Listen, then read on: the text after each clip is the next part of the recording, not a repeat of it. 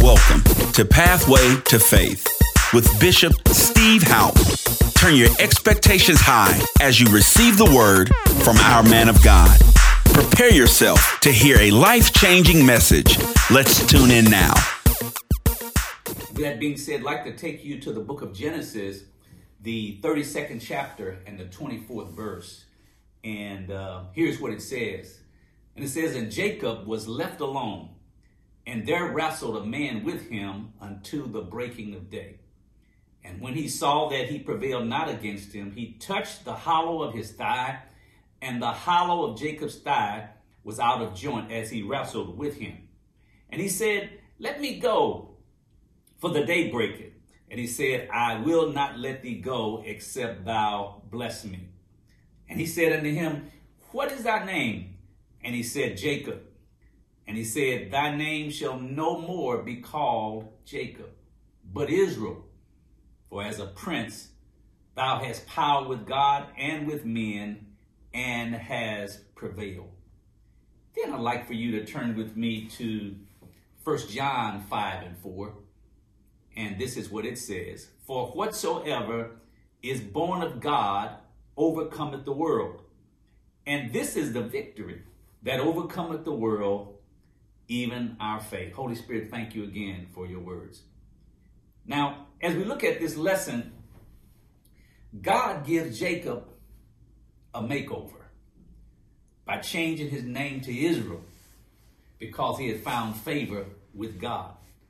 However, his old name represents that part of him that was sly and tricky, and it lacked integrity.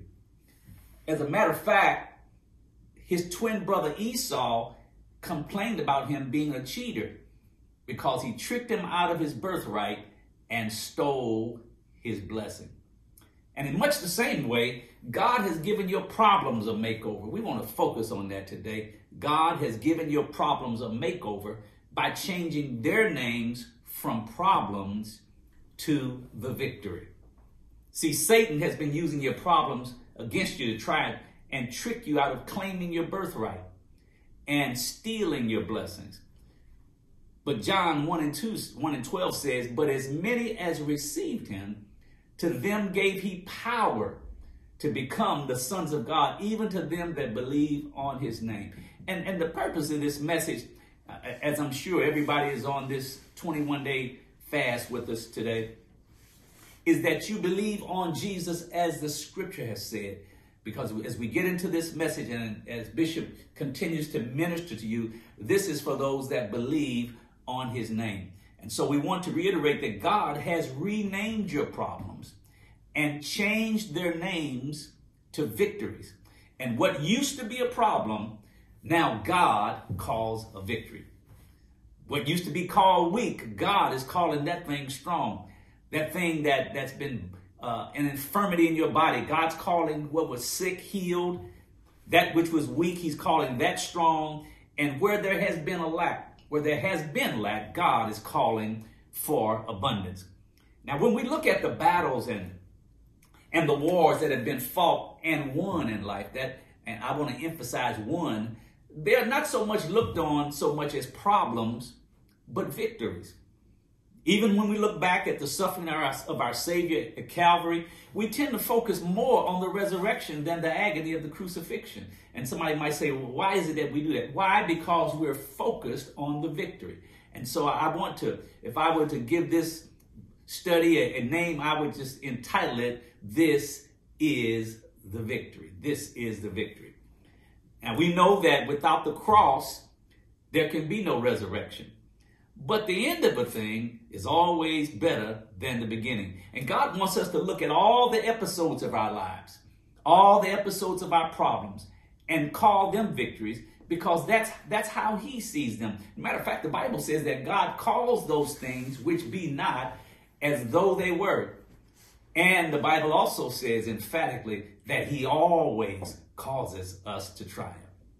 And that means that whenever you see a problem, it has triumph written all over it. Whatever it is that you're facing, it has triumph written all over it. Otherwise, God couldn't always cause us to triumph. I know I'm talking to believers, but for believers, he always causes us to triumph. God is the faithful God. Not even one word has failed of all the words that he's spoken. He always causes us to triumph. And so whenever you see a problem, it always has triumph written all over it. So it's important that the eyes of your understanding be enlightened. So you'll be able to see what God sees. You'll be able to say what God says. You believe what God believes. And then you'll begin to see manifestations in your lives. Now, God is not the only one who calls our problems by a new name. Even our faith recognizes what God has done, so that whenever it sees what used to be a problem, faith screams that this is the victory. That's how you want to begin to see your problem. Whenever you have a problem, you want to begin to believe, wow, this thing has triumph written all over it, and this thing is actually the victory. You see, faith cannot be intimidated.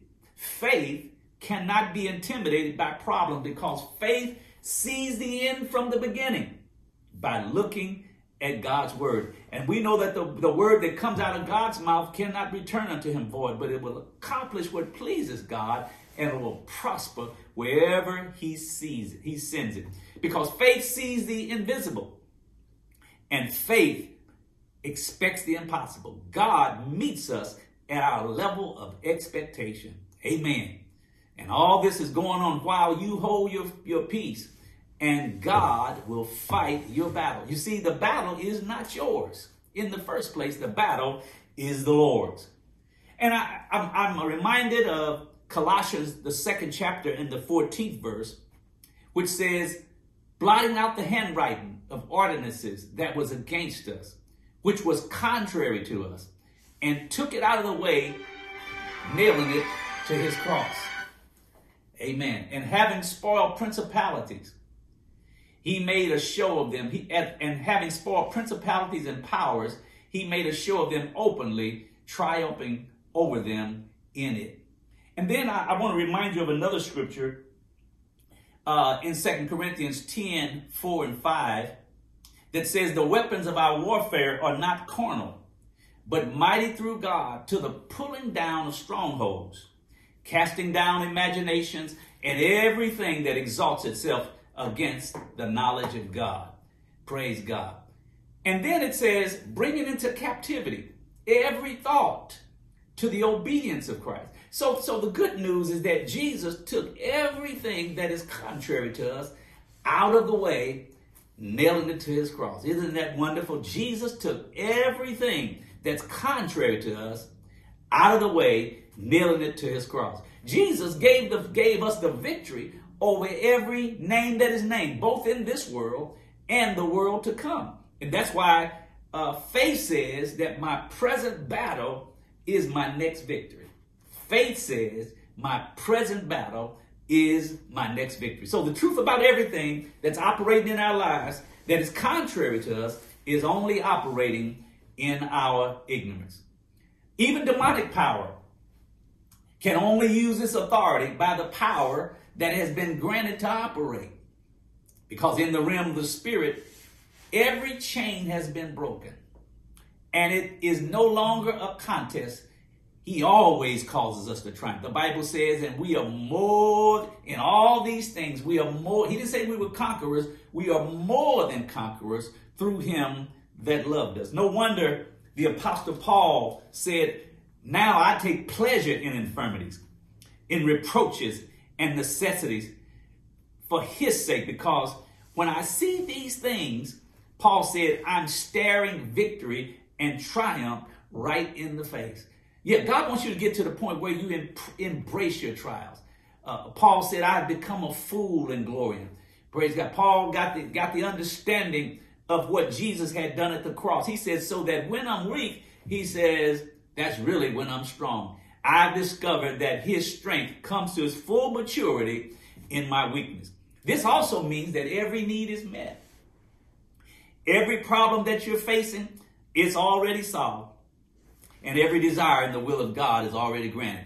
Solomon said that which hath been is now, and that which is to be have already been. God requires that which is past. That's why we can go ahead and say that this thing has been changed from a problem to the victory. Praise God. This is the victory. The problem that you're facing is the victory. You're looking at victory. That thing has been changed. And then when we began to walk in the newness of life, and when we began to experience the savor of his knowledge, praise God, that's when you begin to enjoy that joy which is unspeakable and full of glory. It's indescribably delicious. Oh, taste and see that the Lord is good. Now, I want to talk to you a little bit about the cross.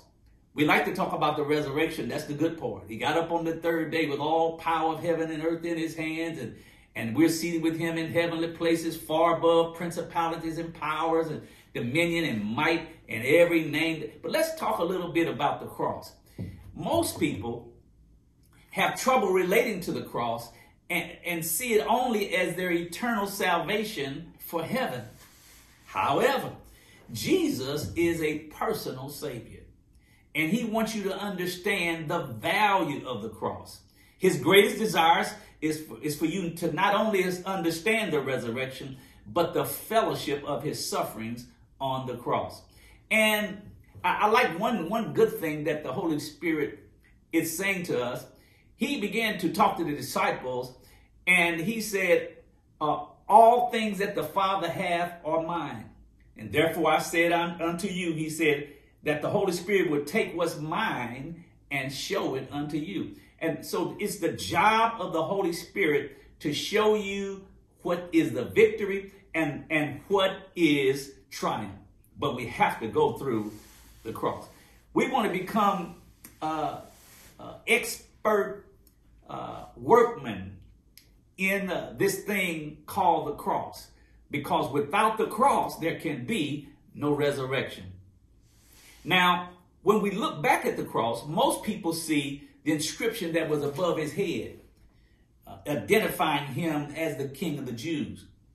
But what the natural man cannot see is that all of our negative thoughts and evil imagination were unseen, but represented at the cross. Just think that Jesus died for the whole world, for all the sins of the world. And not only did he die for all the sins of the world, he died for all of our negative thoughts. He died for all of our negative thinking.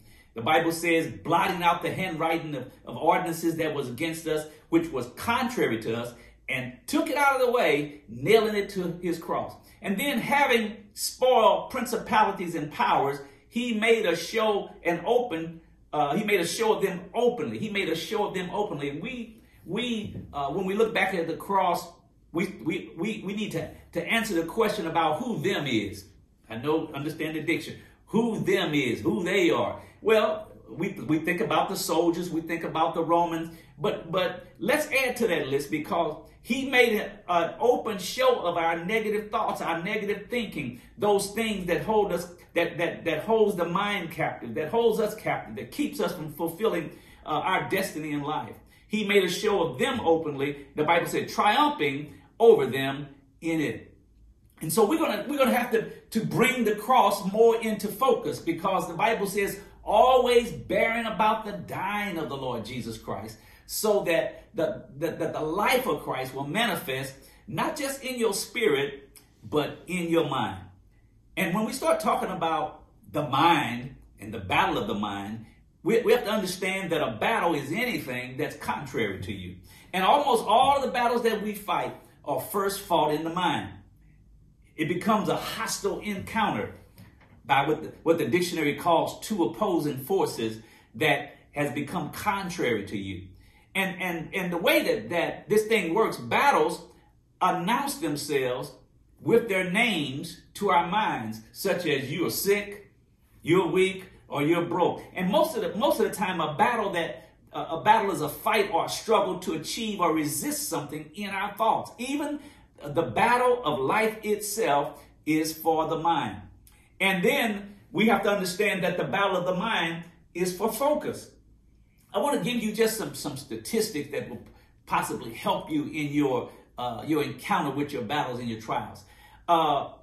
we say the battle of the mind is for focus. That focus is usually for heavenly things like God and faith.